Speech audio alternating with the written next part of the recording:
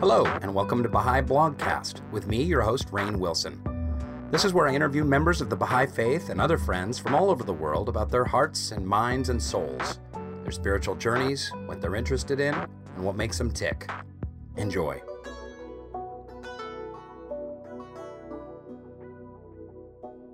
Hello, everybody listening to Baha'i Blogcast. It's me, Rainn Wilson, and I am thrilled to be on the Skype machine with Joy DeGruy, who is in Sacramento. Hi, Joy. Hi. How are you? I'm good. Excellent. Wow. Really super thrilled to be speaking with you today. There's so many incredible topics that you're well versed in. You've had such an exciting, dynamic spiritual life as a Baha'i, and I can't wait to share your story. So where does your spiritual story begin? Let's get right to it. You said some story the other day about a teenage Joy DeGruy becoming a Baha'i in Pasadena. What happened? Okay, so going way back, I grew up in the AME Church, which stands for African Methodist Episcopal Church. Although, we weren't like really serious, heavy-duty churchgoers, but that's what I grew up with. My father was a Mason, which may be important a little later. Of course, I can't tell you much because then I'd have to kill you. So I always like to start a Baha'i Blogcast off with a death threat. There you go. This is what my daddy said to me. Okay, I can't tell you anymore, But I grew up with, my father, went to the 6th grade, actually, and he, was from Louisiana, both my parents from Louisiana, but he grew up with a real strong sense of independence and kind of speaking your mind and asking questions. So I was raised to ask questions. So I went to a variety of different, religions, meetings with friends. I went to the Catholic Church. I got thrown out of there, but I went to, I'm not even going to ask. Don't ask. I wasn't, yeah. And then I was, I just didn't know. I didn't know the protocol. So growing up in the church, you just ask questions. I thought I could ask the questions of the priest. That didn't go over well. I also, studied Nichiren Shoshu. A friend of mine was into the Hare Krishna thing. My brother, Oscar DeGruy at the time, was also very deep in his investigation, also very active in the Black Power movement, Panthers. And so we went to... He later founded the Baha'i Youth Workshop, right? The dance movement that was happening in the 80s? Yeah, Baha'i Youth Workshop. But it was a little bit more than dance movement. I'm going to tell you that now. Sure. But yeah, he founded that in a garage, actually. We were in the garage. That's where we met. All the kids from the hood and, all the Baha'i kids from the hood. Okay. So we, this was kind of where we started. And he was, Oscar's an actor. So, that whole theatrical thing came into play. But he wanted to do something specifically with Baha'is, and Baha'i youth. And so I started going to firesides. And the fireside I went to was Emma Dickey. And Emma Dickey lived in Pasadena, Altadena area. And I was young, 12 years old. And so when we go to this fireside, my sister-in-law, Oscar's wife, who passed away, we go to the fireside, and all the kids had to go in the back room. And gradually, I started kind of staying in the room with the adults. And I started, nobody noticed me, so I started. But my brother, of course, as he had earlier begun his research in terms of the Baha'i faith, he didn't trust the Baha'is. Let's be clear. He said he didn't know if this was another trick that they were trying to do on Black people. He just didn't trust it. He was in the movement. And so he would take me with him to the firesides. Then he says, I know how I'm going to find out. I'm going to read their books, right? But he didn't just read the books. He had me reading the books out loud as he paced up and down, right? So he'd read, then he'd say, read that again. And so I'd read it again. And I told you we're like Yogi and Boo Boo. And I'm like, hey, Yogi, it seems good to me. They give you cookies and stuff. And, I like them. They seem to be nice people to me. But, he was just not convinced. And so long story short, we read our way into the faith. We literally read our way into the faith. That's beautiful. And, fell into a well that had no end. Nice. And so then what? What do you go to college? How did you study? How did you take that into your adult life? Well, first of all, the first thing that happened, I was around 13 And I remember saying to Oscar, I said, I think I know what I want to do in my life. And Oscar goes, okay, what? I said, I just want to teach debate, period. He goes, yeah, about that. You're going to have a profession. You got to keep the lights on. That's usually not how it works. I said, but I don't want to do anything. I don't want to do anything else. He goes, well, I hear what you're saying. I understand your enthusiasm, but yeah, you're going to have to figure out something else to do, right? But I was very disappointed with the fact that I couldn't spend every day of my life just teaching the faith and talking about the Baha'i faith. That was my interest, right? So I kind of, I realized that I had to figure out something to do. So I started studying speech pathology. Okay, speech pathology, meaning I was going to be a speech therapist, I thought. Until the man brought a human head to class. And then I started realizing, two problems with it. One, I wasn't okay with the head. Number two, I just had a problem with folks who had difficulty speaking, which is a problem if you're going to be a speech pathologist. Yeah, that could be an issue.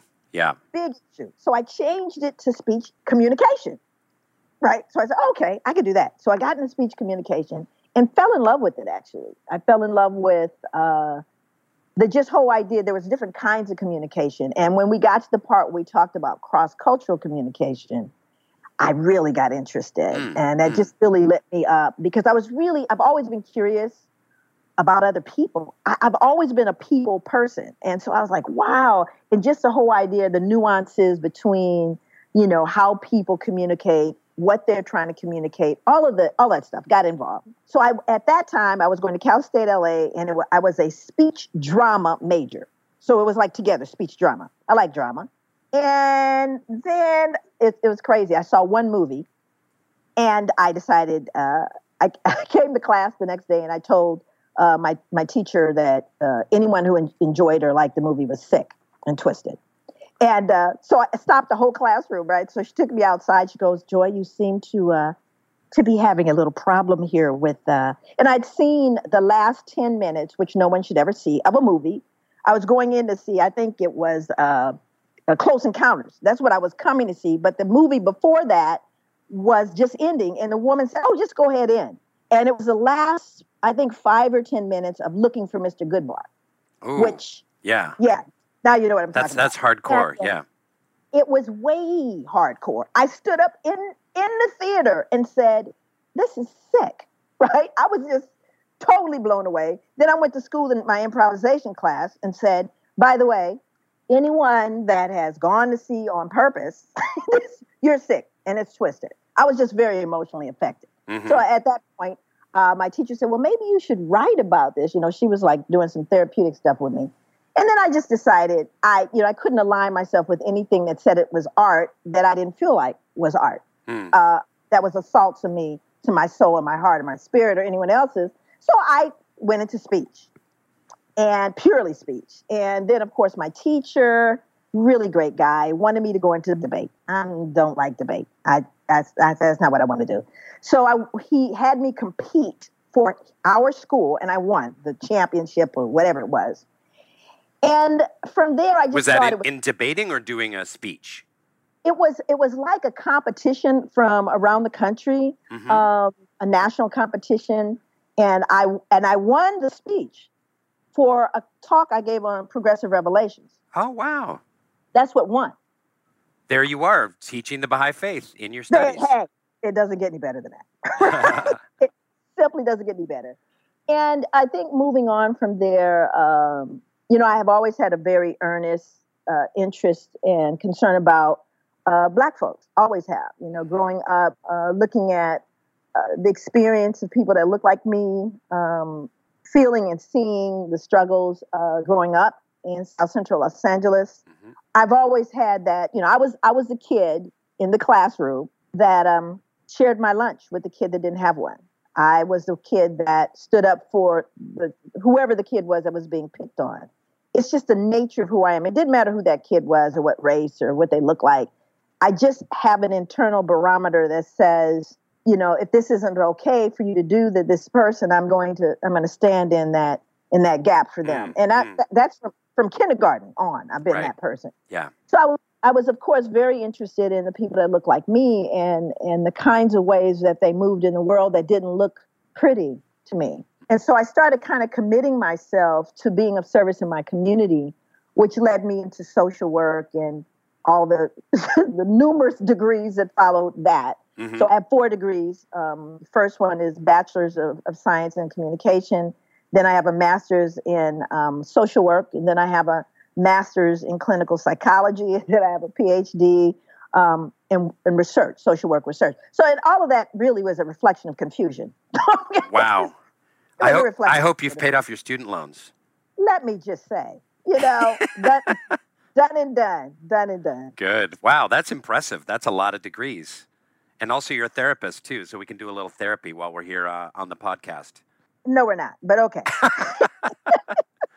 So I want to get I just want to jump quickly towards that. That's a great story. I love how your love of teaching the faith, you knew something involved with speech, whether it was speech pathology or drama or speech competition or something, and how that moved you into, standing up for people and fighting for social justice. I love, kind of tracing that pathway of your work. And I guess the thing, when you Google you and your work, the thing that you're most well known for is the post-traumatic slave syndrome, PTSS. And you've written books on it and workbooks on it. And I really want to take our time and go into this a little bit for people. I assume the listener doesn't know anything about this stuff. So I'd love for you to talk us through. Can you start with what trauma is and what PTSD is? So most of us are familiar with post-traumatic stress disorder. And post-traumatic stress disorder is a disorder that occurs. First of all, it's a diagnosis in the DSM, which is called the Diagnostic Statistical Manual of Mental Disorders. So it's actually a clinical, issue.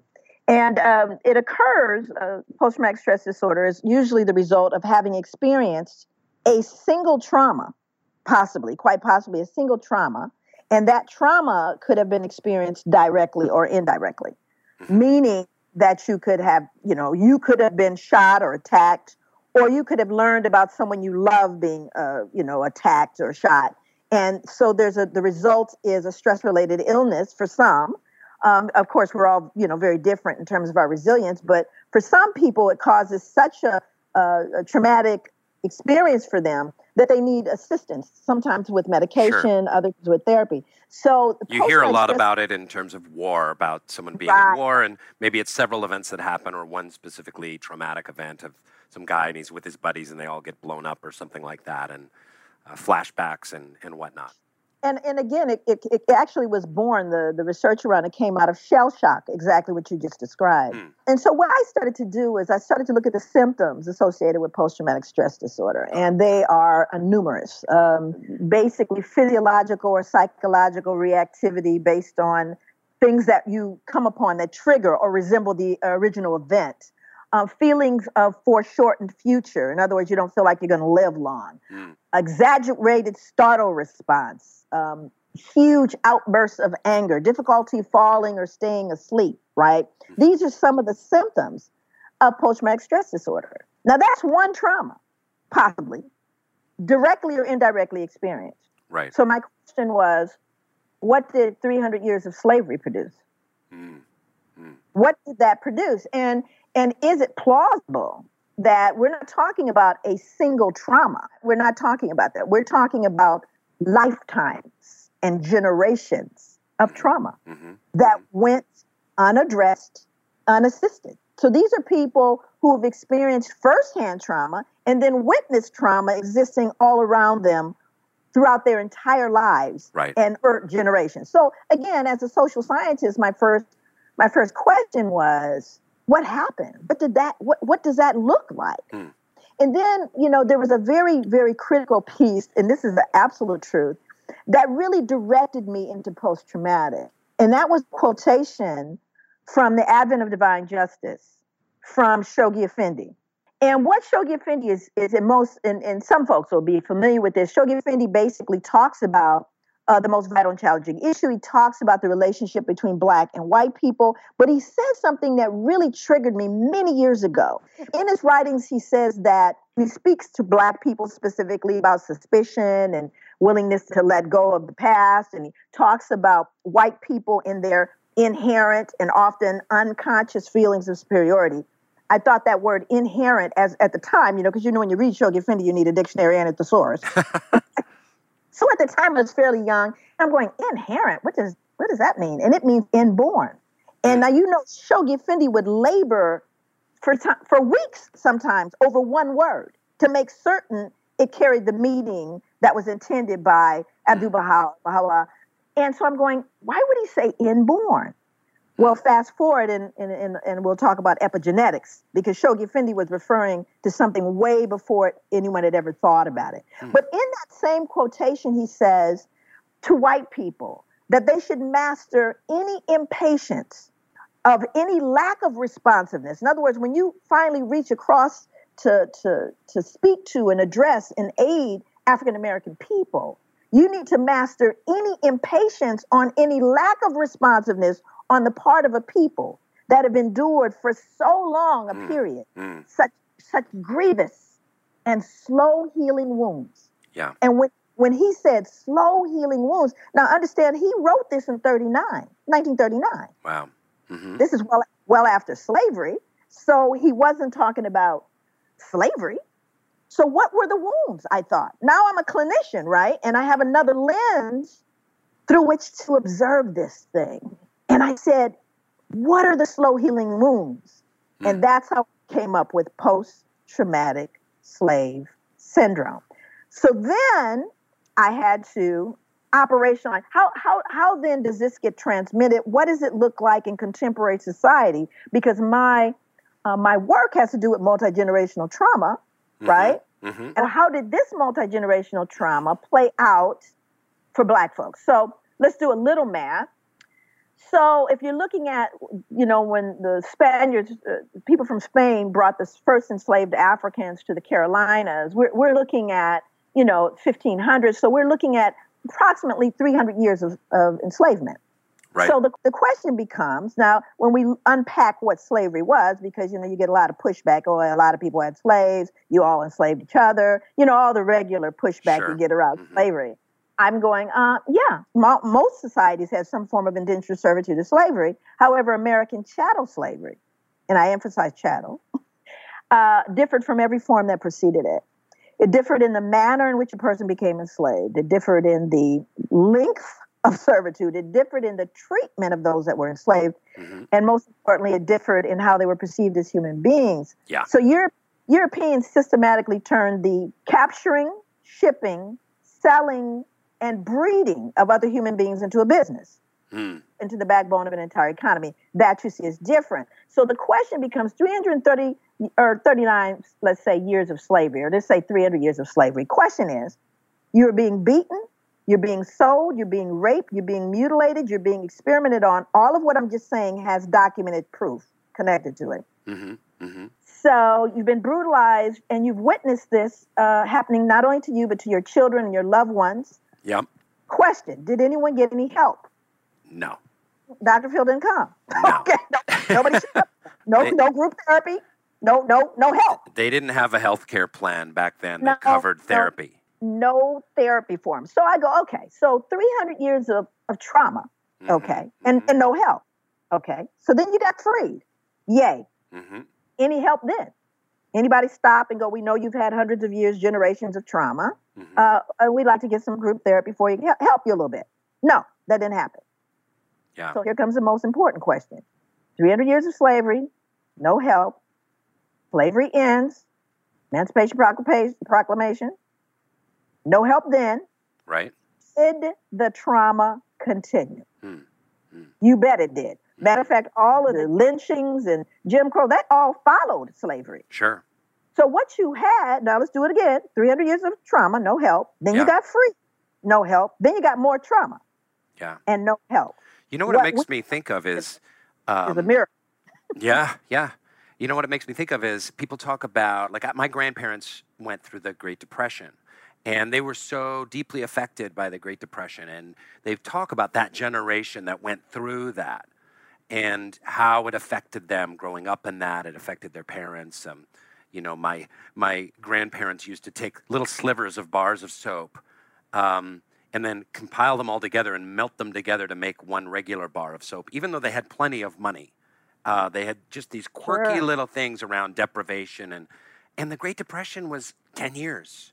Right. Not 300 years, not 400 years. Exactly. It was, and it's the same thing with people who lived through a war. You talk about like, oh, they lived through World War II, or these Europeans that lived through World War I or whatever. And, again, super traumatic, horrible, terrible, but again, a short period of time, 5 years, 8 years, 10 years. And you're talking about generation after generation after generation. That's fascinating. That's such a great point. And you've answered it. Actually, you answered that question. And I'm often asked, well, what does that look like? In other words, so we know that, for example, again, with Holocaust and a number of other groups, it's very, very clear that this transmission has occurred, that trauma has occurred. But the more recent information is what's most fascinating, and what is really putting my work it's kind of reemerging. And that's the study of epigenetics. Okay. Okay, what does that mean? I have no idea what that means. All righty. So epigenetics, and let me just tell you, it's thick. I have several books, and my head hurts when I finish reading just one paragraph. Okay. Because, this is by no means my lane. I stay in my lane, usually. Okay. But epigenetics, people started actually approaching me about it. So they started doing, and they've done actually work in epigenetics with animals for a long, long time, and plants and a bunch of stuff. Mm-hmm. And what they did was they took a rat, and this particular rat, they accustomed that rat to develop an aversion to a smell, let's say rose smell or peppermint. And what they essentially did to accustom this rat to have an aversion is to shock it. I mean, let's be clear. You shock the rat, you release the smell, the rat learns to hate the smell. It's not too deep. Condition response. Mm-hmm. So what happens is after they, gets to the point where this rat, without the stimulus, shows an aversion to the smell of peppermint, they then tested the babies of that rat. And they discovered that the babies of the rat were born with an aversion to peppermint, having never been exposed to it. Whoa. And then they tested the grandbabies of the rat. And the grandbabies of the rat were born with an aversion to peppermint, having never been exposed to it. Wow. So what they discovered by that research is that trauma actually can get trapped in the DNA. Not only did they look at animals, but they said nightmares, dreams, and the history of our grandparents can actually show up, which makes sense when you start thinking about what you hear Native people say, what you hear African people say, the memories of the ancestors, unresolved grief, all of these things that we have said traditionally in African and Native cultures and even Latino cultures is now finding its evidence in science. Mm. So then they even have, there's something called the Quebec snow storm experiment. And what they did was they looked at people who had survived this horrific snowstorm, and they started finding in the children born post that event, during women that became pregnant or had children following that, ended up having children that were born with an inflammatory condition as if they had been in a snowstorm. So they knew then that these things are transmitted genetically. So now let's go back to what Shoghi Effendi said when he said, inherent feeling of superiority. So you have 300 years of oppressing a group of people. You also have 300 years of those who did the oppressing. Mm-hmm. And he said inherent, which means inborn feeling of superiority. Does that make sense? Yeah. So, so for me, I'm starting to go, it's all coming alive for me. It's coming. Listen, I'm telling you, Rain, this was so deep for me as the realization of it kind of showed up. And so I started to then read slave narratives, right? So I read thousands of slave narratives. These are the stories of the slaves to see, in fact, how does this stuff get transmitted? So I'm on a radio show, right? This is years ago. I'm on a radio show, and I'm talking about this, post-traumatic, and I'm talking about transmission. You've heard things like, she was really, this is black people, by the way. I'm not talking about white people yet. I'm talking about black people. You have black people saying stuff like, whoa, he was really attractive even though he was dark. Or she was pretty, she was light-skinned and had good hair. These are contemporary statements that are made by black people about black people. So for me, I needed to trace the etiology of that behavior. I've been to 7 countries in Africa. It's not an African thing, but it is a Caribbean thing. It is an African-American thing. And in fact, it exists anywhere you have had chattel slavery and people of African descent. I started to see the symptomology. So now I'm wondering, so I'm on this radio call talking about this, and someone asked me, well, can you give an example in contemporary society? I said, sure. So I'm going to give you the story, the way I share it with people so that white people, anybody actually, because you've probably seen it if you've been awake and living in America. You've probably seen it. Had proximity to black people. So let's say you have a white parent and a black parent. So you have a white mother, black mother. Could be father, so it's not gender specific. So you have a white mother and a black mother. Both of them have children. Let's say they have sons. The sons grow up together. They go to school together. They play together. Everything's great. Those 2 parents find themselves at a meeting, big school meeting, and they're seated next to each other. And on either side of them are their sons. So the black mother, knowing white mother and her son, leans over and says, oh, by the way, you know, your son's really doing well. And the white mother goes, oh, my goodness, he really is. Did I mention to you that he's in TAG? That would be the Talented and Gifted program. In addition to that, you know, he won the science fair last week. His uncle's an astronaut. This boy is brilliant.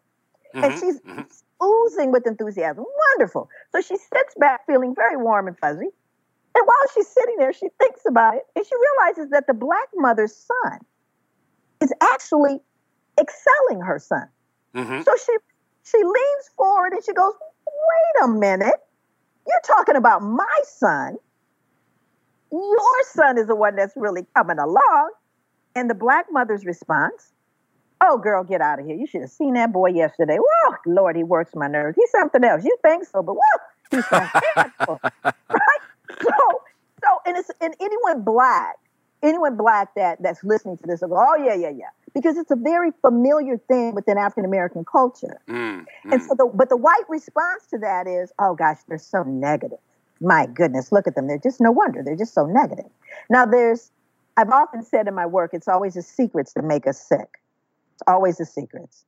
And so what every black man, woman, and child that's listening to this knows is that when a black parent, father, sister, cousin, doesn't matter who it is, and regardless of class, if you hear them say in response to something like a compliment, you hear them say, oh, yeah, oh, but he's something else. Ooh. Everyone knows that the very moment that person is saying that they're proud. So the question as a social scientist and as a big grown-up, as a grandmother, mother, and all that is, okay, wait a minute. Then why are you saying that? Now, I understand because I've been raised to understand the secret, but I want to give context to that secret. While I'm doing this interview, I get a call from Adelaide Sanford, who's the Vice Chancellor of Education of New York, black woman. She's in her 80s at the time. Adelaide calls me because when she hears me explain the etiology of that behavior, she confirms that her grandmother, who was enslaved, told her the same thing I said, I'm getting ready to say to you, when she was a child sitting at her knee. So now let's roll that scene I just shared with you back several hundred years. Okay. Now you have a black mother, and she's enslaved. And as an enslaved person, so are her children. A white slave owner, maybe she's in the fields or in the big house, I don't know, but the white slave owner comes through, male or female, and says to the black mother, is that your boy there? That's your boy? Oh, my goodness, that boy sure is coming along. He is sure coming along. Now, what is she going to say?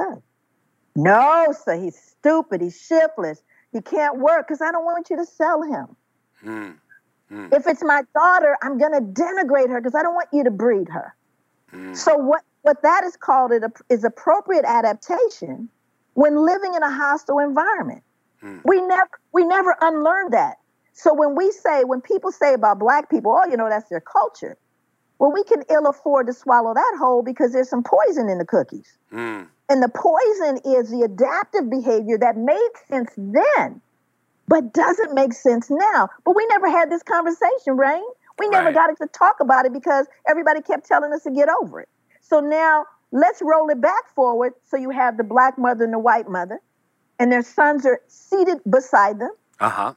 And the black kid looks at his mother and he thinks, how come you can't just be proud of me like she's proud of her son? Because you see, he hasn't learned the secret. And by the time he learns it, he's already been injured by it. Post-traumatic slave syndrome. Wow.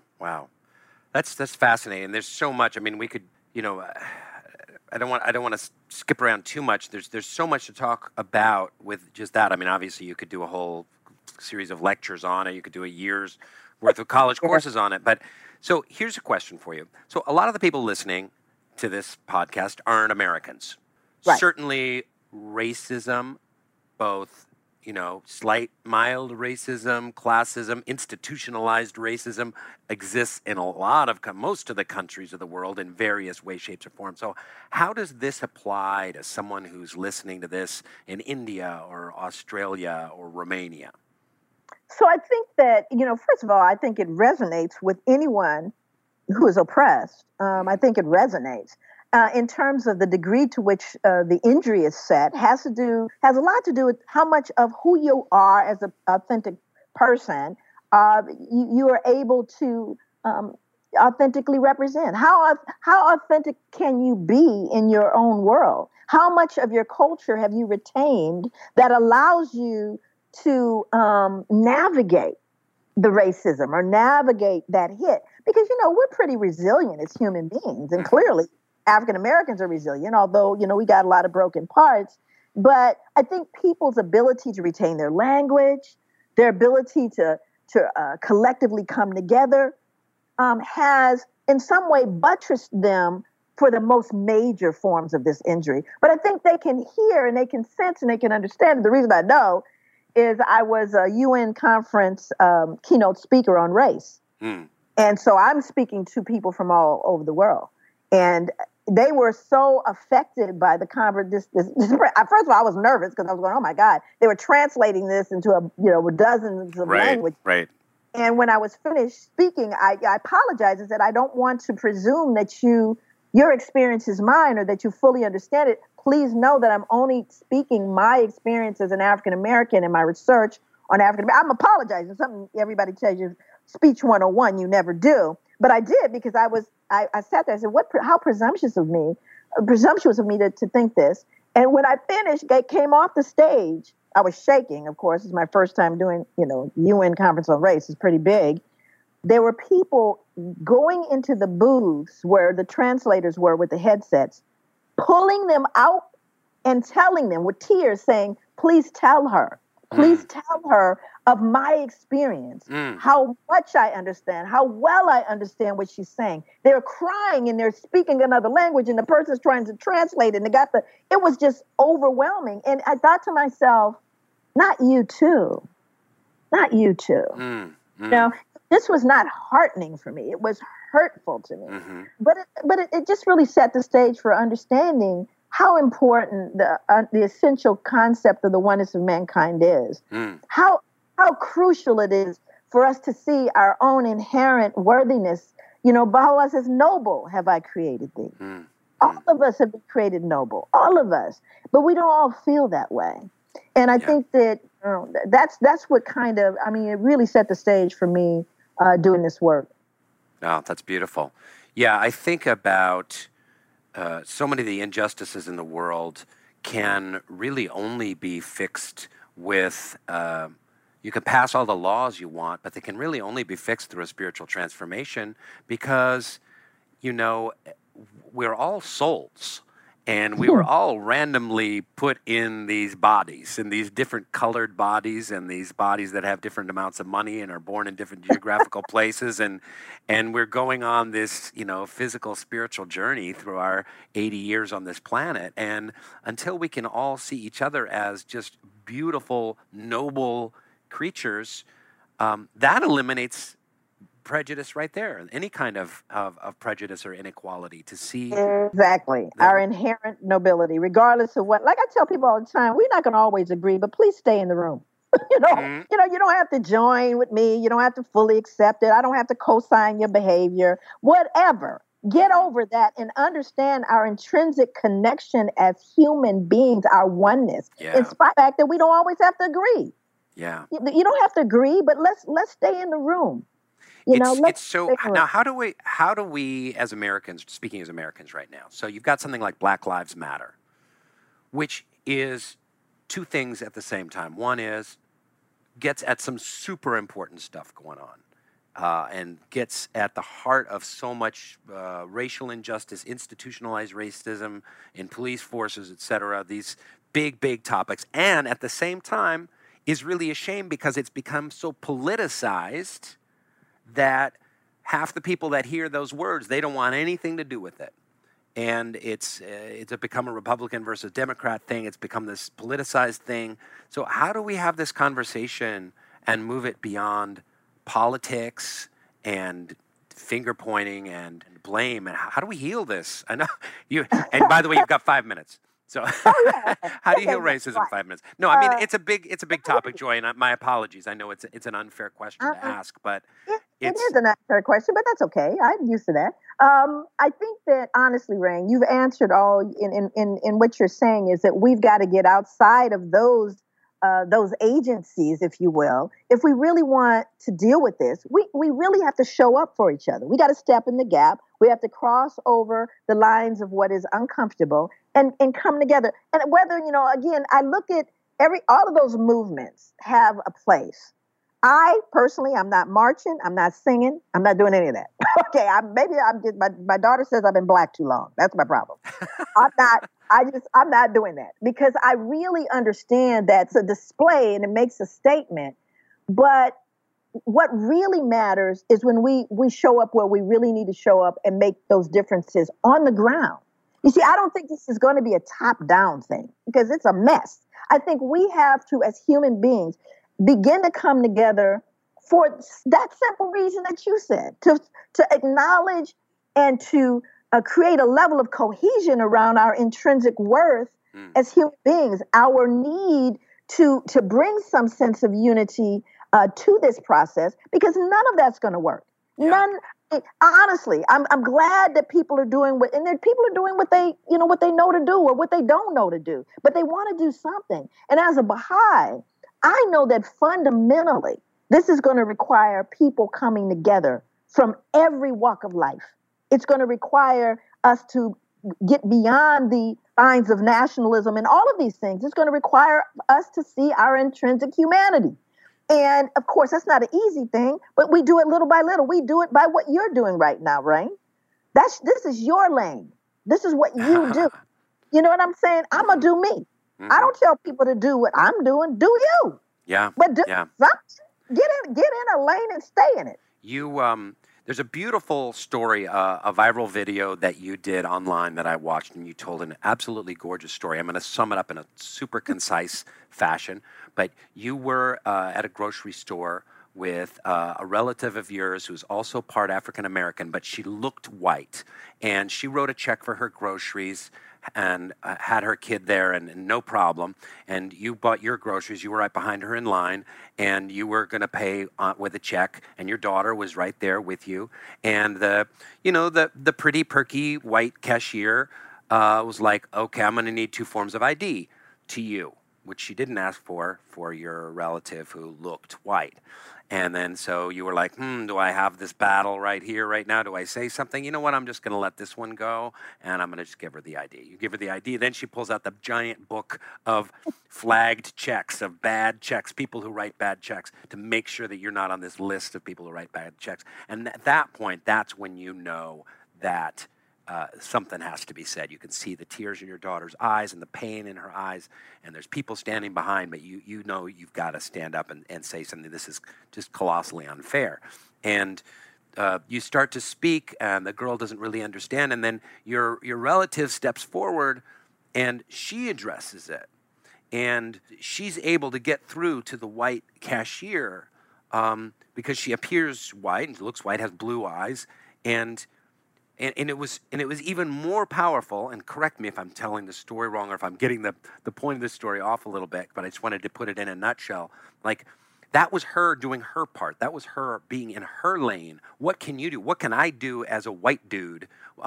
What can she do as someone who is perceived as white to stand up for racial injustice and shine a light on it? And then the manager came over and, fortunately, perhaps the policies of that store were changed from that interaction. And that's what we can do. How did I do with the story? And I'm sorry. That's the best rendering of that story I have ever heard. Oh. You capsulated that. I'm so glad didn't ask me to tell it. That was so well done. I mean, really, it was just extraordinarily well done. Very kind.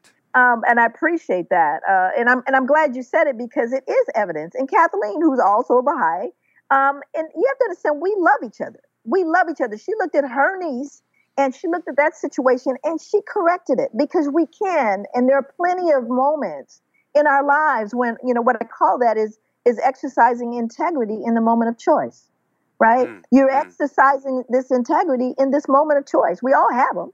And this is the part, again, this is not, to be in a big group and to go rah, rah, I believe in this is one thing, but in those moments in your personal private lives, when you stand up, that's where the rubber meets the road, is when you begin to walk it in your personal lives, when it's not so comfortable, when it may mean you're going to get some blowback. So, yeah, and I love Kathleen. We've talked about that, as a matter of fact, coming together, all of us, my daughter now, and who's grown, and really talking about that experience looking back. But, yeah, you've said it. Everyone has a role to play, everyone in this process. And I think, like I said, I grew up with the Baha'i writings. I grew up with my favorite quote, right? My favorite quote, the one I memorized when I memorized a lot because, that's when your brain works when you're younger. Sure, yep. So my brain works, So there was a quote that really speaks to me and has always kind of guided me. And it's from a book called, from Gleanings. Okay. And it says, night has succeeded day and day had succeeded night. And the hours and moments of your lives have come and gone.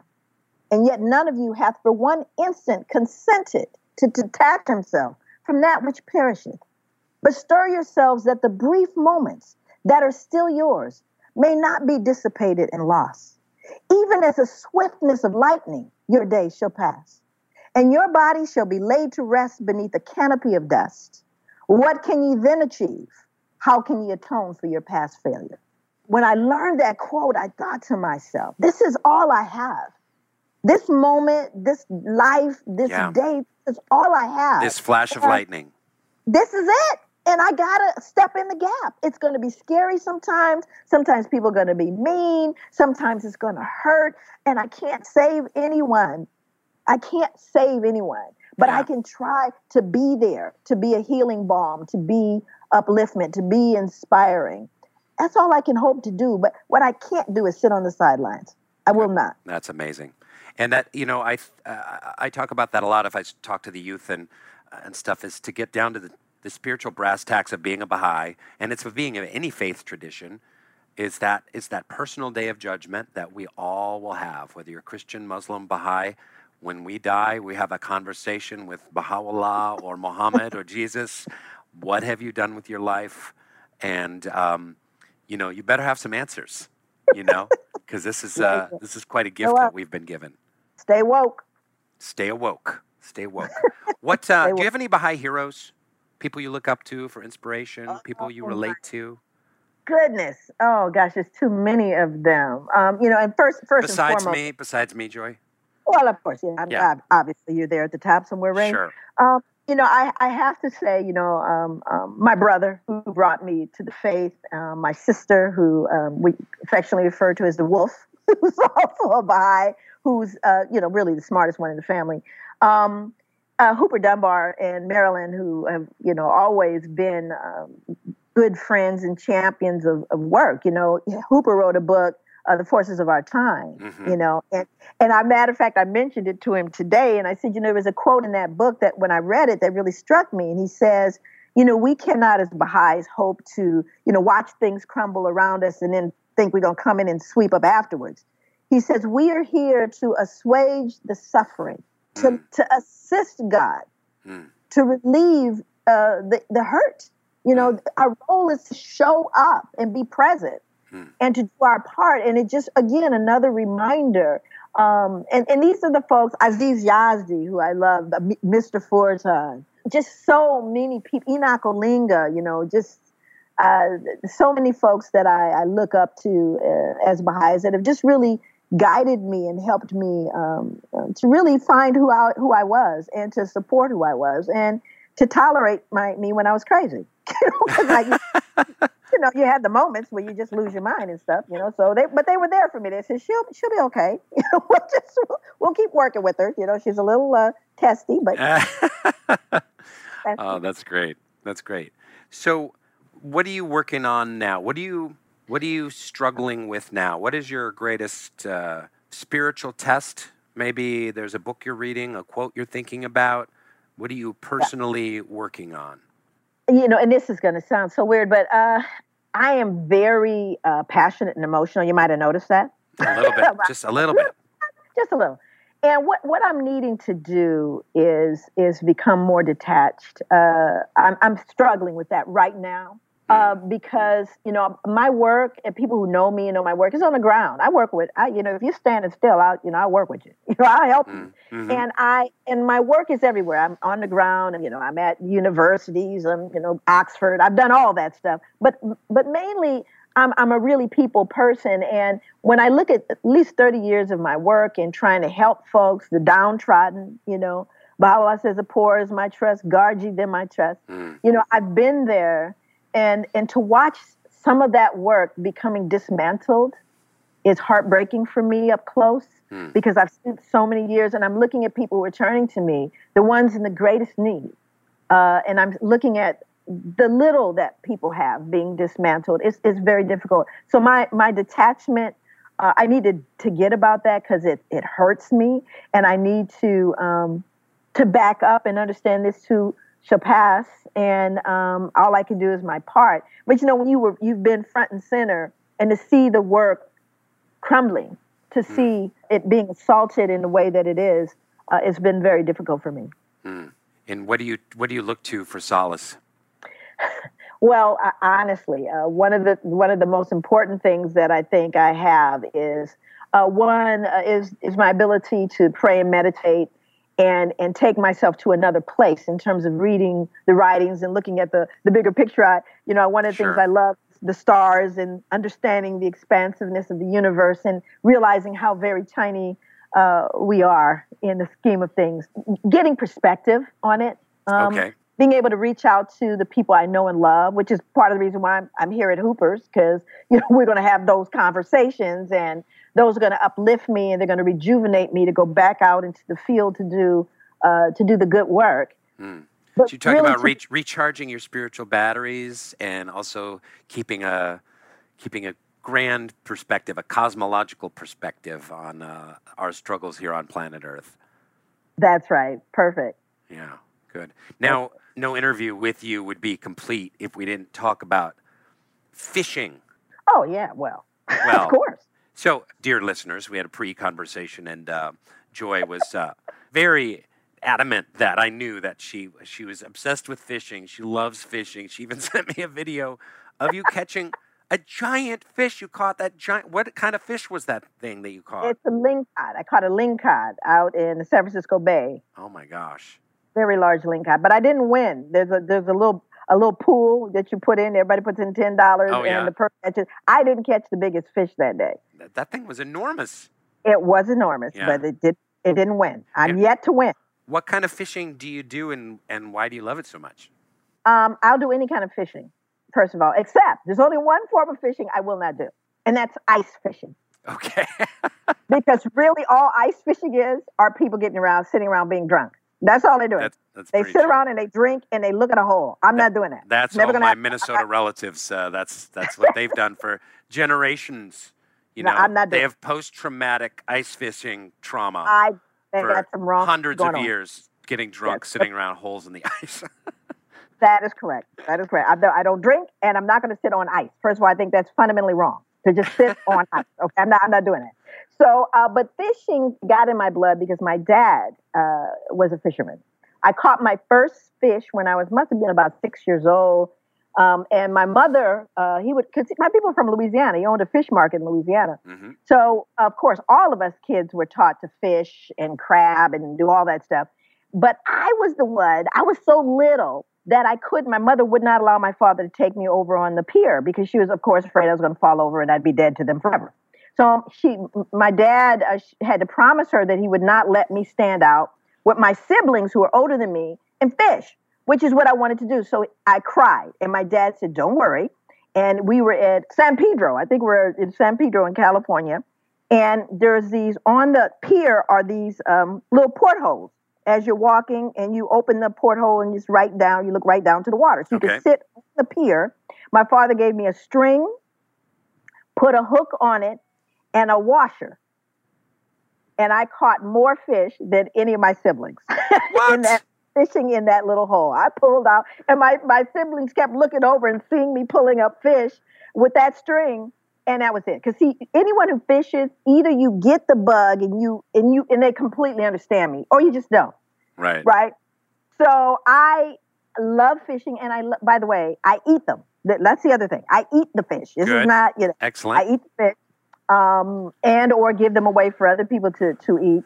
But that's where it came from, that bug, and I never lost it. I think I turned my son into a vegetarian because I took him fishing once and caught a fish, and I clubbed it, and it was flopping around in the bottom of the boat, and had blood and drool coming out of its little fish mouth, and then we took it home and scaled it and ate it, and he was I think it traumatized him. I really do. Yeah, maybe so, Ray. That's a little much for anybody, what you just described there. Yeah, that's nature. That's how it works.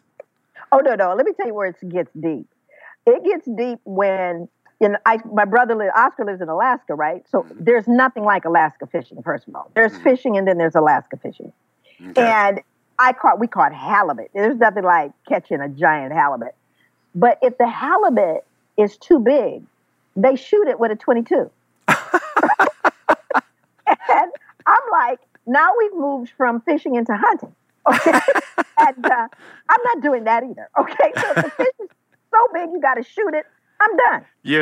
That's where you draw the line. I draw the line there. Well, this has been an absolute pleasure talking to you, Joy. And we got into some deep stuff. Is there something you want to leave our listeners with? Is there some advice or words of hope? How would you leave the listeners? What charge would you give us?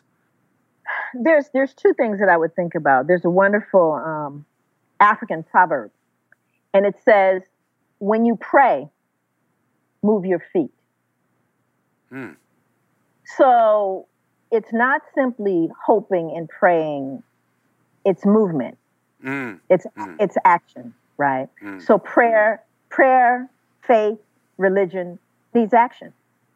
And the very last, one of my favorite proverbs, which I read at the Door of No Return in West Africa, it says, "If you wish to go fast, then go alone. But if you wish to go far, go together. Let's go together." That's beautiful. That's really beautiful. That makes me think about, I've been reading a lot of some letters from the Universal House of Justice on politics and some writings of Shoghi Effendi about it. And I love coming back to this concept of, we live in a culture of protest. Like, oh, this thing is unfair. I'm going to protest against this thing. And we rally, and we yell, and we march, and we protest, and we hashtag. And protesting is important in a way, but it's easy, and it doesn't solve anything. So what we're trying to do as Baha'is is we're trying to build a new world order. We're trying to build a spiritually based solution to the world's problems. And that takes a lot of work, and it's a lot more than just a hashtag and a marching with a picket. And so I have to keep my eyes on that because we're in America right now. It's a political whirlwind. I have to keep my eyes on that prize that we're building something. We're walking together. Absolutely. Yeah. Absolutely. Well, thank you so much for your time. This was a beautiful conversation. And if people want to see more of your work, where do they go? JoyDeGruy.com. That's my website. Okay, good. So you hear that, listeners? Check her out. Thank you, Joy. Thank you. Bye-bye. Bye-bye. Thanks for listening to Baha'i Blogcast. Hope you enjoyed the episode and the conversation. Check out more fun Baha'i stuff on Baha'iBlog.net. Thank you so much, and good night.